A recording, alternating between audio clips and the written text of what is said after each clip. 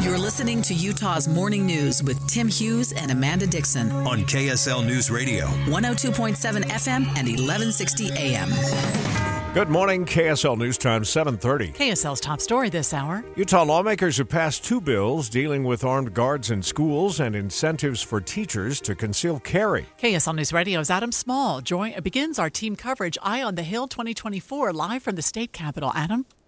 Amanda, the first bill would allow school employees other than teachers or principals to volunteer as armed guards who can respond in emergencies. Those guards could either work in place or alongside school resource officers. This bill would also require schools around the state to make security upgrades. The second bill, sponsored by Representative Tim Jimenez, would provide incentives for teachers who decide to conceal carry and give them legal protection and training to do so. We have a lot of teachers that carry anyway. Why not give them the training they deserve so they can feel more confident and feel like they can actually perform to a higher level?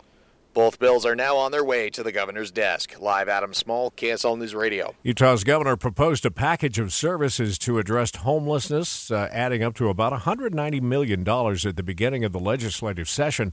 But the final budget will look a lot different. KSL News Radio's Dan Bomas continues our team coverage, Eye on the Hill 2024.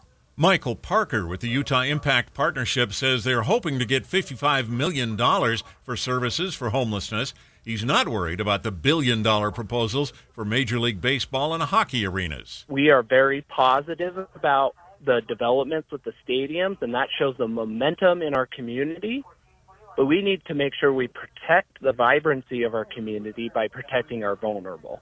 Parker says he's hoping to see more micro-shelter housing, which he says has helped to reduce camping on the streets. Dan Bomas, KSL News Radio. A new bill would require prosecutors in the Salt Lake County DA's office to account for every 15 minutes they spend on a case, and they have to report back to the state legislature. KSL News Radio's Heather Kelly is live with more. Heather?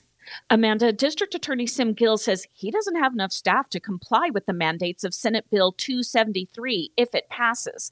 The District Attorney Reporting Requirements Act would mandate DAs in counties with more than 1 million residents track the time it spends on each case. Gill spoke to the Utah legislature and says his office has 20,000 active cases, and there's not enough staff to investigate as well as track the time spent on them.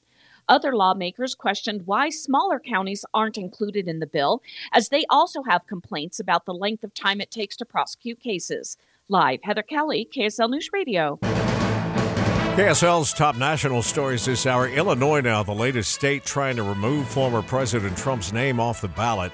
ABC's Perry Russom reports from Washington, D.C. With the Supreme Court hearing arguments in Trump's case on April 22nd, a decision may not come until June. The Supreme Court has a very strong unanimous Court of Appeals opinion. If it wanted to affirm that opinion, it could do it in a matter of weeks. The Supreme Court is also considering whether states can keep Trump off the ballot for his alleged role in the January 6th attack. I consider it to be more election interference by the Democrats. Just yesterday, Illinois joined Colorado and Maine in trying to remove him from the primary ballot, although the court has indicated it's likely to side with Trump. The former president's lawyers have until tomorrow to file an appeal. Another Utah school reported a carbon monoxide leak. Not only have we had 2 carbon monoxide leaks in schools, but a church and a townhome building, all in the last 2 months. Sherry Pace with Utah Poison Control says we need to make sure the furnaces and detectors in public buildings are serviced regularly. We can also look for unusual symptoms. If there's multiple people feeling, sick or, lightheaded, nauseated, things like that, find out what's happening. If you do notice those symptoms, get to fresh air right away. Britt Johnson, KSL News Radio. And he's back with your first look traffic.